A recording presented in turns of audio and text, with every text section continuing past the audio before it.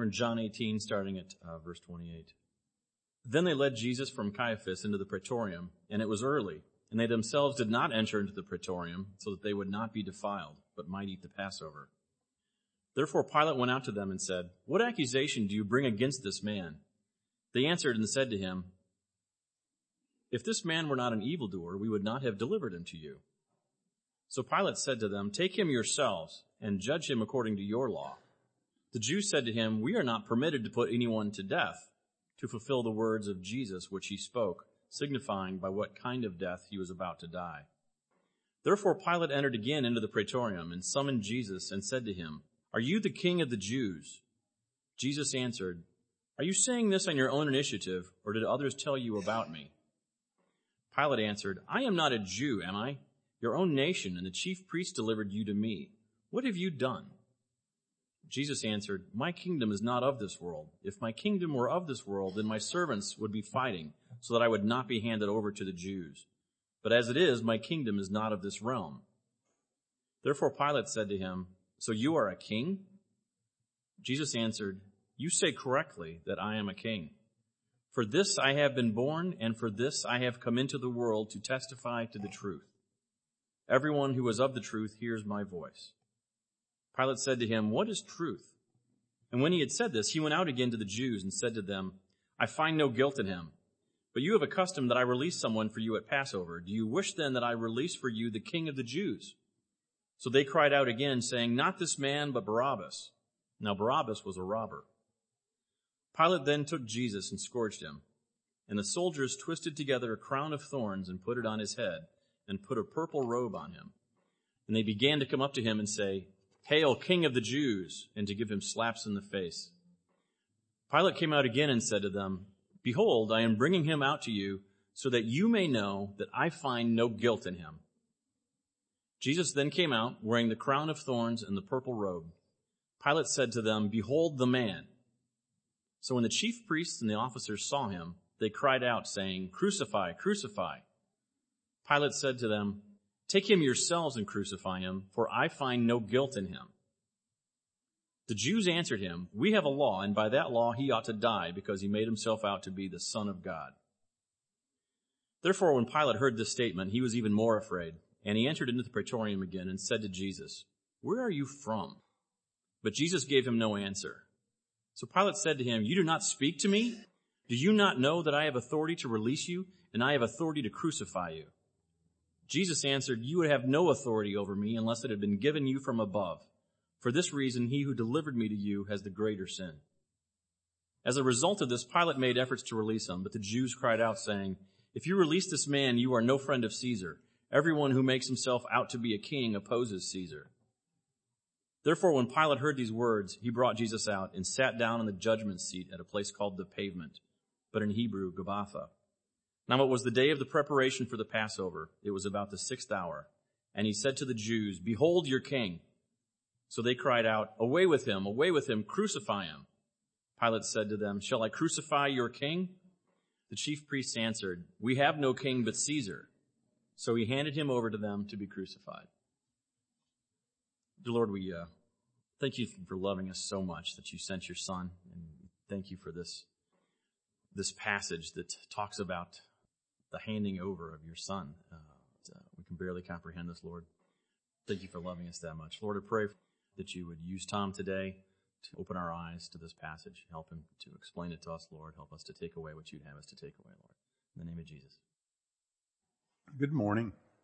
This is quite a passage. This is the most momentous day in the history of God's creation, in the history of mankind, certainly, of his dealings with mankind. Before we dig into this passage further, I want to make sure we kind of get the timeline here, because some of the language that's used in John's gospel can be confusing if we don't understand how some shorthand words are used. My position on this closely follows that of D.A. Carson. This is an outstanding commentary on John.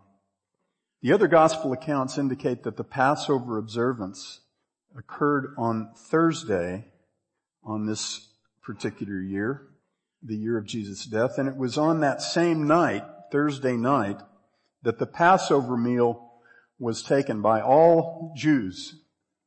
And it was that night, in conjunction with that Passover meal, that Jesus celebrated presented the first Lord's Supper with his disciples as the remembrance of him, of his death, and looking forward to his return. Mark 14 makes that about as clear as possible, that was Passover night when the Lord's Supper was first observed. But here in John 18 verse 28, John says that when the Jewish authorities brought Jesus before Pilate the next morning, Friday morning, he says they did not enter the praetorium in order that they might not be defiled, but might eat the Passover. So was the Passover meal observed on Thursday or Friday? Well, D.A. Carson explains that the word Passover was often used as shorthand for the entire 7-day feast of Passover and unleavened bread that began on the 14th day of the month of Nisan and continued with meal observances each night until the 21st day of the month. So the phrase eat the Passover became shorthand for eating the unleavened bread each of those nights. Okay? In chapter 19 verse 14, as Pilate was just about to deliver Jesus over to the executioners to be crucified, Friday around noon, John says now it was the day of preparation for the Passover. And once again, I believe he's using shorthand, and in this case, shorthand for the Sabbath that occurred during the Passover observance. It was the day of preparation. In fact, that was frequently used terminology, the day of preparation for the Sabbath. And the preparation for the Sabbath happened all day Friday because the Sabbath started Friday at twilight and lasted until Saturday at twilight. That happened every week. This was a high holy day because the Sabbath occurred in the midst of the Passover observance when the city was flowing over with Jewish pilgrims who had come from all over the Roman kingdom. I believe that is borne out rather clearly in chapter 19 verse 31, which is talking about what happened at the end of the process of the crucifixion of 3 men at Golgotha, Jesus and the criminals on each side. And in that passage, John is explaining why the Romans, really at the instigation of the Jews, were so anxious to get those 3 men off the crosses that day. And it says, John says, the Jews therefore, this is John 19:31, because it was the day of preparation so that the bodies should not remain on the cross on the Sabbath, for that Sabbath was a high day, asked Pilate that their legs might be broken and that they might be taken away. Friday was the preparation day for the Sabbath that occurred during the Passover week. I know that this can be very confusing, but the point is, when you tie these passages together with what you find in the other 3 Gospels, that makes sense of all of it. Thursday was Passover proper, when the Passover meal was celebrated, when the Lord's Supper happened. Friday was the preparation day for the Sabbath that fell during the Passover observance. Okay? And if you got that, if you don't have that, it's not life and death, but it does help to understand what's going on. Now, on with the passage. I want you to picture a courtroom scene in a court that hears only the highest level felony cases.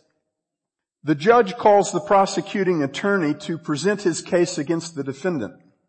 The prosecutor stands up and he says, "Judge, we already had our own trial last night offline, and this has all been settled. We have a long list of accusations against this man for all kinds of violations, and we know that they're not violations of your law, but they are violations of our law, and they're really serious. And just a little forewarning here, we don't really have any witnesses. You're just going to have to take our word for it. We'll tell you ourselves what the eyewitnesses told us. They weren't very good, but they did tell us a few things. And there won't be any witnesses at all in support of the defendant. There's no reason to bother with looking for any of those. Judge, this man is evil and he deserves to die. If he were not evil, we wouldn't have brought him to you. And that's really all you need to know. That and the fact that if this doesn't go our way, we're going to make sure that you get into a truckload of trouble, and we know exactly how to make that happen. We should also let you know that we're up against a really, really tight deadline today. So we need to move things along very quickly. And one other thing, we'll only settle for the death sentence. We wouldn't have even bothered with you at all, except that we needed your authority to end this with a death sentence. You got all that, Judge? Now, if this were a judge who actually cared about truth and justice, how do you think that would have gone over? But see, these Jews didn't have that little complication because Pilate, the judge in this case, really wasn't very devoted to either truth or justice. But God requires both. Truth and justice were on trial that day. In biblical terms, the word truth covers both. A just verdict in a court of law, according to Scripture, is a verdict that matches up with the truth.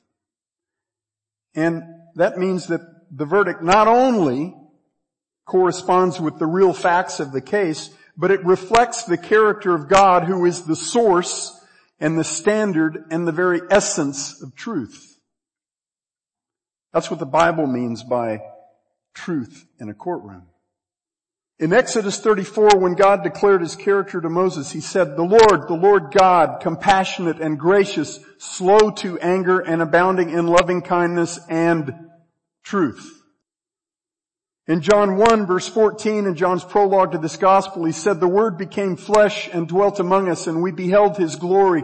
Glory is of the only begotten from the Father, full of grace and truth.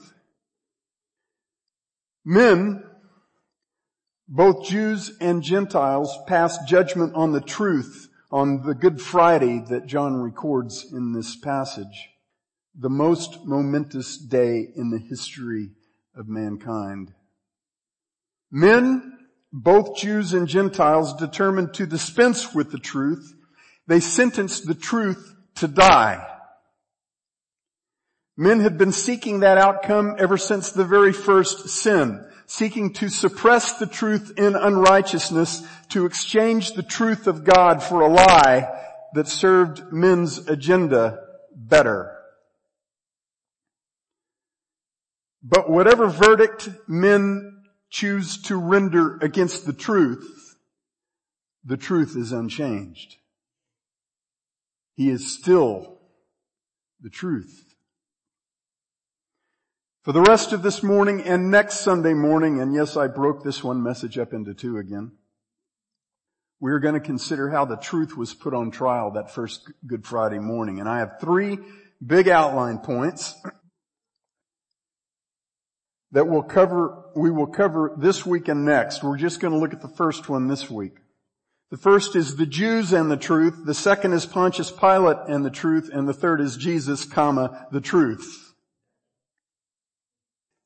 When I use the phrase the Jews throughout the rest of this message, I am using that phrase exactly as John does here. I'm talking about the Jews who brought Jesus to Pilate and systematically manipulated both Pilate and the Jewish crowd gathered in Jerusalem to see to it that Jesus was crucified that very day. For a people who prided themselves on justness and devotion to truth and godliness, the magnitude of their corruption of justice, truth, and godliness on this day is absolutely stunning. It's stunning not because it is somehow foreign to the experience of most human beings. That's not the case. It's stunning because we are not accustomed to having the ugliness and the skillful deceitfulness of our hearts so fully exposed as was the case that day. There can be no doubt that God held the Jewish leadership specially accountable for the grotesque denial of truth and justice that played out that day.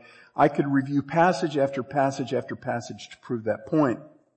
Some would call that anti-Semitic. But that accusation would be utterly ridiculous because the special accountability of the Jews had nothing to do with them being more sinful than the rest of mankind or more guilty of the death of Jesus. The Jews bore a greater accountability because they were better informed than the rest of mankind. One of the great lessons in this passage and by the way, from him to whom much has been given, much will be required. One of the great lessons in this passage for every human being, Jew or Gentile, is that even those who have been handed every conceivable advantage when it comes to knowing who Jesus is will nonetheless reject him unless God works a miracle in their hearts. And those who have received the greatest advantage will reject him with the most extreme prejudice. As John declared in his prologue to this great gospel, Jesus came unto his own and his own did not receive him. The Jews to whom God had graciously given countless generations of perfectly consistent testimony concerning his promised Messiah through dozens of faithful prophets. You will never find a book like this, beloved. You will never find a book written over a period of nearly a millennium and a half in which the writers all say the same thing about the same person. You can't get two historians to agree on anything. This is a miracle. This is the word of God given to men through the Jews. Along with that perfectly consistent testimony, this people, the Jews, had witnessed countless real-life miraculous interventions by the mighty hand of God in their national experience over a period of more than 1,500 years. God had graciously given them his law that showed them how the character of God works out in daily life, in their relationship with him and in their relationships with one another. He had given them the tabernacle, the priesthood, the sacrifices, and the covenants, all of which pointed in every minute detail to one person, to the Word who had now become flesh and tabernacled among us, the perfect priest, the perfect sacrifice who now stood in bonds before them, the one who would seal every covenant promise that God ever made by the pouring out of his own life's blood that very day. The fact that even those who had received such a compelling witness concerning Jesus would reject him with such self-righteous zeal shows us how hard the heart of every man is against Christ until and unless God works his miracle of redemption. The fact that both Jews and Gentiles sit together today in this room, redeemed, freed from the blindness that kept us from seeing and knowing and believing and loving our great God and Savior Jesus Christ, is a miracle of the highest level. As we proceed this morning and next week, I pray we will keep that firmly in mind. My brother Scott said something this morning that it's along the same line we should bear in mind. Anytime that you have the sense that somebody else needed more of the blood of Christ than you need to back way up and start over. The blood of Christ poured out is the life of Christ laid down. It's his life in place of ours, and it's all or nothing. There's no way any of us could need it more or less than anyone else. John doesn't pull his punches here. Let me say this. Luke's gospel tells us that Caiaphas and the Sanhedrin Council did not simply send Jesus with their temple soldiers to be given over to Pilate for trial. Luke 23:1 says the whole body of them, meaning all of the chief priests and scribes that made up that Sanhedrin Council, arose and brought him to Pilate. They were all there. John doesn't pull his punches. He starts in verse 28 by immediately exposing the grievous hypocrisy of those men for all to behold. He says, they themselves did not enter into the praetorium in order that they might not be defiled, but might eat the Passover, the second evening of unleavened bread. The irony and the hypocrisy here are thick enough to cut with a knife. When we view this in light of all that God had revealed about Jesus through the prophets, all that these men should have known very well, their actions here were tantamount to carting a portrait of a great king around on a skillfully constructed carriage, surrounded by soldiers to protect that portrait from every possible threat, while you're dragging the king whose image is in the portrait by a rope through the mud attached to the cart. See, the Passover and the Feast of Unleavened Bread were a picture graciously given by God to Israel, and that picture was all about Jesus. The Passover observance looked back as it looked forward. It looked back to the last of 10 mighty plagues that God poured out on Egypt in order to redeem Israel out of 400 years of slavery to that pagan nation. On the night before the same morning, in the same month recorded by John, but 1,500 years earlier, at twilight, God had instructed every household among the still enslaved Israelites to slay a spotless lamb as a sacrifice to Him, and to smear the blood of that lamb over the sides and the top of the entrance to every tent and every household. At midnight that night, Yahweh declared that He would pass through the whole land of Egypt and would take the life of every firstborn male among both man and beast throughout the entire kingdom of Egypt, except for those whose dwelling places were covered by the blood of the Lamb. Those He would pass over. God promised that the blood of the Passover lamb would save the firstborn of all of those households from His wrathful judgment. From that night on the 14th of the month until 1 week later on the 21st of the month, God told the Israelites to eat no leavened bread, but only unleavened. At midnight that night, God did exactly as He had told Israel. Firstborn males throughout Egypt died, including the firstborn son of Pharaoh. But none of the firstborn in the dwellings covered by the blood died. And the next day, the people of Israel walked out of Egypt as a people redeemed by their mighty God. The Passover looked back to that miraculous deliverance, but it also looked forward to a deliverance infinitely more perfect and infinitely more complete. In 1 Corinthians chapter 5, Paul declares that Christ is our Passover. The Passover lamb in the Old Testament was a picture, a foreshadowing of the true Lamb of God whose blood saves to the uttermost, whose poured out blood saves men, women, and children from the outpouring of the eternal wrath of God and from the tyranny and slavery of sin, to live as God's redeemed people with Him forever.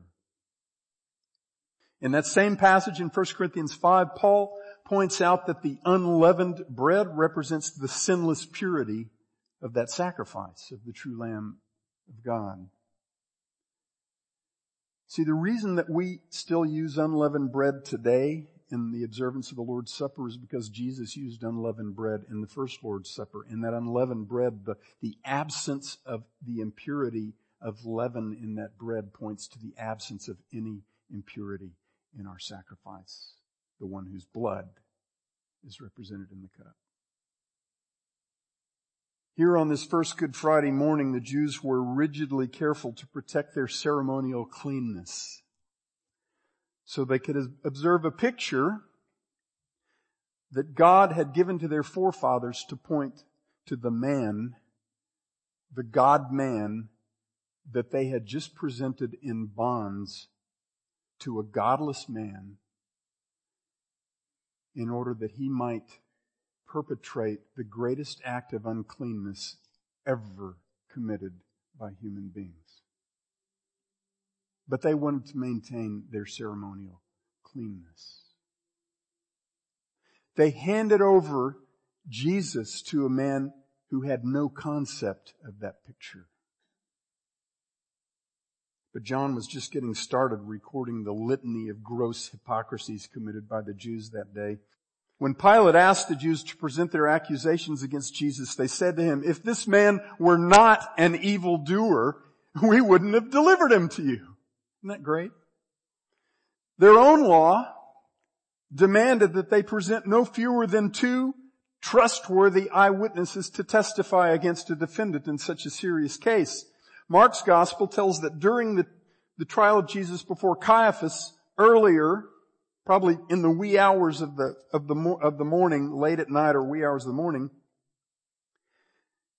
in that trial, the Jewish authorities managed only after considerable effort to find a couple of witnesses to testify against Jesus, but Mark records that their testimony was so inconsistent that it was useless. I think that's why they didn't bother bringing those witnesses before Pilate. Their appeal to Pilate was, "Pilate, just take our word for it. If Jesus were not an evildoer, we would not have delivered him to you." How's that for devotion to truth and justice? Pilate, clearly exasperated by such a ridiculous demand, said to them, "You guys take him yourself and judge him according to your law." But they replied, "We are not permitted to put anyone to death." Has that ever struck you as a little off? There are a couple of things about that statement that bear some attention. First is the obvious fact that the Jews had already decided what both the verdict and the sentence had to be in this case. They weren't asking Pilate to weigh the evidence and declare an objective and just verdict. They were demanding a death sentence right up front. The second thing about this statement that I find highly dubious is the truth of the statement itself. It was true that there were strict constraints on the Jewish authorities when it came to executing Jewish criminals who had violated Jewish laws. But for them to say we are not permitted to put anyone to death, as if that applied in every case, was simply not true. You know how I know that? Acts chapter 7. There were provisions in the Roman law that allowed the temple authorities to stone to death anyone who, for instance, brought a Gentile into a part of the temple grounds restricted to Jews. It wasn't long after this that men from the same Sanhedrin council stoned a Jewish Christian named Stephen to death after yet again coercing men to bear false witness against him in their court. And there is no indication that those Jews either feared or suffered any penalty at all from the Roman government for that execution. See, I don't believe for a minute that these men took their case to Pilate because they would have gotten in serious trouble for killing Jesus themselves. Pilate invited them to do exactly that right here in this passage, didn't he? John 19:6, the third time that Pilate said to the Jews that he found no guilt in Jesus, he also said to them, "Take him yourselves and crucify him." You'll notice he didn't say, "Take him yourselves and stone him to death." Pilate knew full well that the rabbinical law forbade the Jews from using the mode of execution known as crucifixion. But I think by that point, Pilate had come to realize the depth of their seething hatred toward Jesus. See, I think the reason that they had been pushing so hard for Pilate to pass a death sentence against Jesus was because they were bound and determined that Jesus had to be crucified, because stoning was just too easy. Crucifixion was a horrific way to die. Rabbinical law forbade the Jews to use it as a means of execution because it was so terribly brutal and inhumane. Some of the hardiest criminals hung on a cross for most of 2 days as their legs gradually gave out and their shoulders dislocated and their lungs became starved for oxygen until at last their heart stopped beating. And guys, I'm being very careful to avoid many details that would be more than some in this room could stand to hear. I read one article this week that said our crucifixes, this was a Catholic article, our crucifixes are way too pretty. These self-proclaimed holy men of Israel, these men who were supposed to be faithful representatives and image bearers of the God who declared himself to be compassionate and gracious, slow to anger, and abounding in loving kindness and truth. These men hated Jesus with the purest hatred that exists. They saw Jesus as an intolerable threat to their place and their nation. They didn't just want him dead. They wanted him to suffer before he died as much as it is possible for a man to suffer. After they had finally succeeded in coercing Pilate into passing a sentence of crucifixion against Jesus, it made them furious when Pilate nailed a sign to the cross of Jesus that said, Jesus the Nazarene, the King of the Jews. Pilate, I think, knew that his hands were tied, but he kept messing with them throughout the whole proceeding, repeatedly calling Jesus the King of the Jews, in spite of their protests that he was no such thing, and their amazing protest that they had no king but Caesar. They hated Caesar. Mark 15:10 says that Pilate did that he kept referring to Jesus as King of the Jews because he was, quote, aware that the chief priests had delivered Jesus up to him because of envy. They had turned a gangrenous green with envy because of the attention that Jesus had been stealing from them and the authority that Jesus had asserted. Because if he was who he said he was, their jobs were over. Their place and their nation were over, as they understood it. If they had only submitted, if they had only believed, if they had only trusted in their king. As for the sign that Pilate placed on Jesus' cross, he simply said to the Jews, what I have written, I have written. Matthew adds a detail that makes the hair stand up on the back of my neck every time I read it. After Pilate finally capitulated to the Jews' demand to order the crucifixion of Jesus, Pilate literally washed his hands in front of them and he said, see for yourselves that I am innocent of this man's blood. Of course, he wasn't. But listen to the response of the whole crowd of Jews that had been crying out passionately for Jesus' crucifixion. They said, listen to this, they said to Pilate, his blood be on us and on our children. If those words don't make you shudder, I don't know what will. This was the morning after Passover, after the Passover meal. They spoke those words right in the midst of a 7-day remembrance of the miracle by which the blood of the sacrificial lamb provided by God had graciously covered the children, the firstborn sons of Israel, sparing them from the wrathful judgment of God. Now on this very day in Jerusalem, God himself was about to slay his own son. He was about to pour out his own beloved Son's life's blood to remove the terrible guilt that we bear before God because of our sin, to save us from His everlasting wrath. Pilate offered to release one of two men on that day, either Jesus or a violent criminal named Barabbas. The Jews chose Barabbas. And as Pilate washed his hands, the Jews said to him in effect, "That's fine, you're absolved. Get on with it. Crucify him." And may the guilt of His shed blood be on us and on our children. Friends, our sin is insanity of the highest order. These men were not better than us. They were not worse than us. They were just as condemned as we were. The truth was on trial that Friday morning almost 2,000 years ago, but that wasn't the first time the truth had been on trial in the courts of men. It's been on trial every day since Satan said to Eve, "Has God really said?" Men have been actively, systematically, passionately suppressing the truth and unrighteousness ever since the first sin.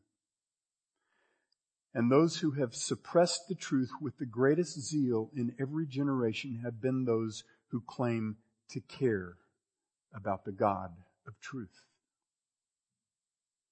In the Old Testament, it was not the kings of pagan nations that persecuted and killed the faithful prophets of God for proclaiming the truth of God.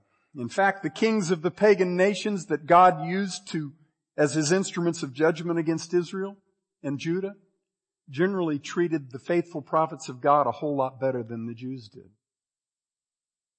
It wasn't pagans that persecuted and killed the prophets of God. It was Israel's and Judah's own kings and priests and prophets. It was false shepherds killing true shepherds. Moments before the same men who arranged the crucifixion of Jesus stoned Stephen to death in Acts 7, Stephen said this to them. He said, "You men who are stiff-necked and uncircumcised in heart and ears are always resisting the Holy Spirit. You are doing just as your fathers did. Which one of the prophets did your fathers not persecute?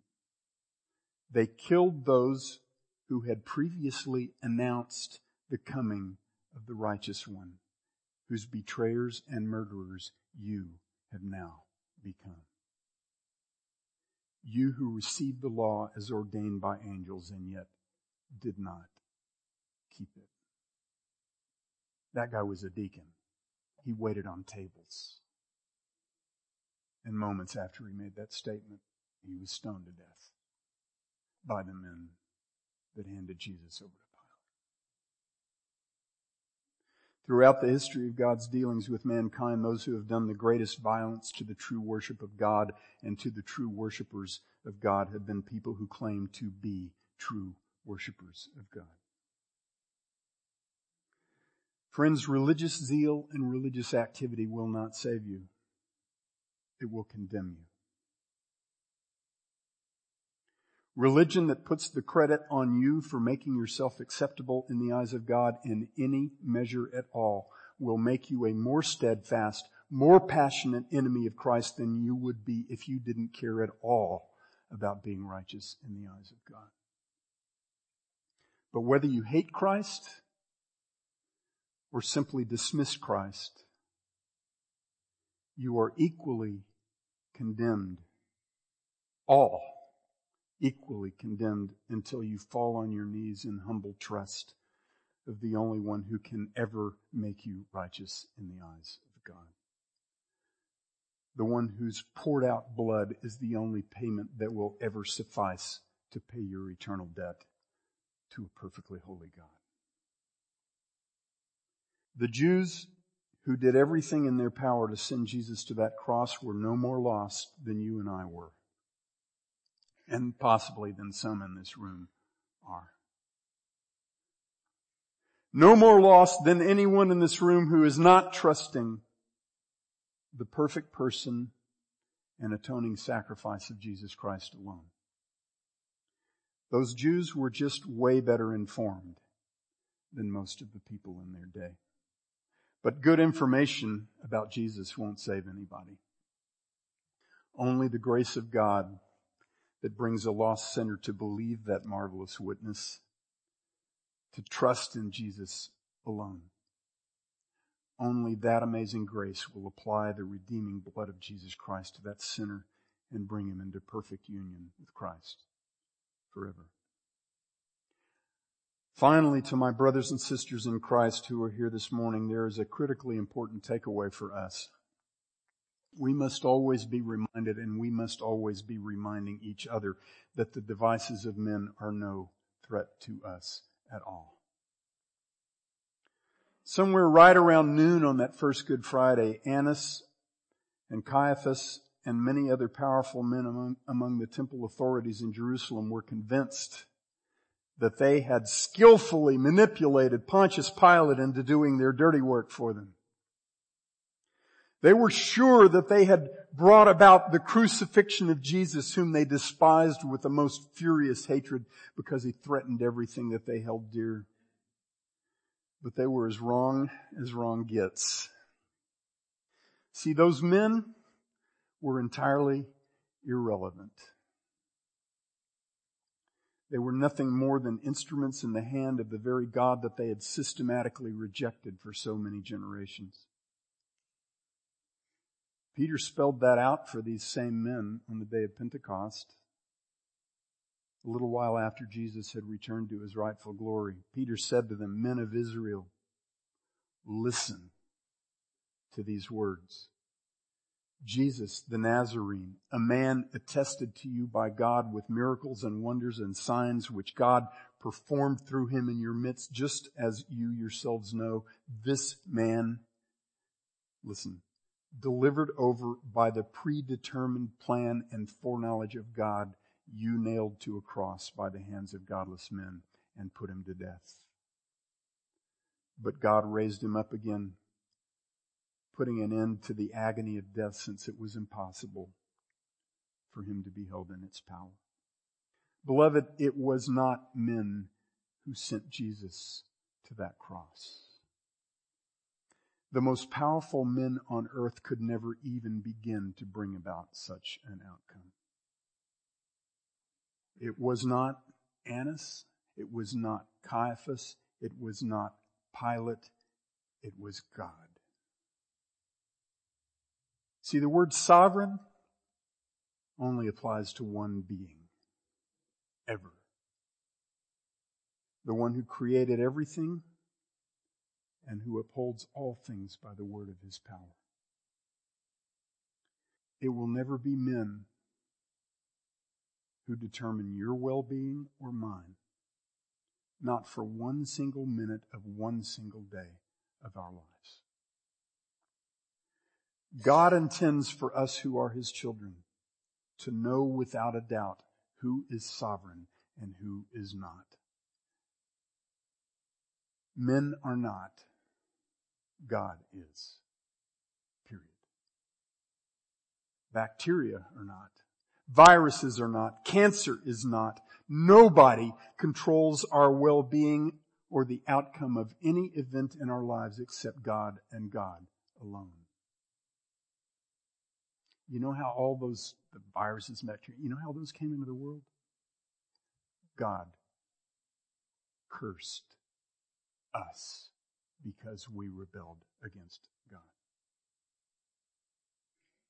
The true peace, the true well-being that he alone gives to us is not threatened by any created thing. Our well-being, our very life, is our union with Jesus Christ, and nothing and no one can ever separate us from the incomparable love of God in Jesus. It is well with our souls. It is well with Bobby Harmon's soul. And she knows it. I'm going to close by reading a few verses from Isaiah 50 and 51. Bear with me just another minute. The speaker in the first part of this passage is God's Messiah, Jesus. This was written about 700 years before he came. Isaiah 50, first verses 6 through 10 and then Isaiah 51, 7 to 13. I gave my back to those who strike me, and my cheeks to those who pluck out the beard. I did not cover my face from humiliation and spitting, for the Lord God helps me. Therefore I am not disgraced. Therefore I have set my face like flint, and I know that I will not be ashamed. He who vindicates me is near. Who will contend with me? Let us stand up to each other. Who has a case against me? Let him draw near to me. Behold, the Lord Yahweh helps me. Who is he who condemns me? Behold, they will all wear out like a garment. The moth will eat them. And then God's Messiah goes on to declare that the very same powerful security applies to all who belong to Him by faith. He says, who is among you that fears Yahweh, that obeys the voice of His servant, that walks in darkness and has no light? Let him trust in the name of Yahweh and rely on his God. Listen to me. Listen to me, you who know righteousness. The people in whose heart is my law. Do not fear the reproach of men, nor be dismayed at their revilings. For the moth will eat them like a garment, and the grub will eat them like wool. But my righteousness will be forever, and my salvation to all generations. I, even I, am He who comforts you. Who are you that you are afraid of man who dies, and of the Son of Man who is made like grass? That you have forgotten Yahweh your Maker, who stretched out the heavens and laid the foundations of the earth, that you fear continually all day long because of the fury of the oppressor as he makes ready to destroy. But where is the fury of the oppressor? Beloved Father, the fury of those who reject you is no threat to you and no threat to us who belong to you by faith in Him. Jesus promised that the world would hate us because it hated Him, but that's no threat to us at all. Because you alone control all blessing and all curse. You alone are sovereign, and you have made us the objects of your eternal blessing in Jesus Christ. Father, give us the fearlessness of our Savior as we stand in His place in this godless world. Remind us always that we were once those would-be oppressors, rebels against you, enemies, but we were washed. We were sanctified. We were justified in the name of the Lord Jesus Christ and in the Spirit of our God.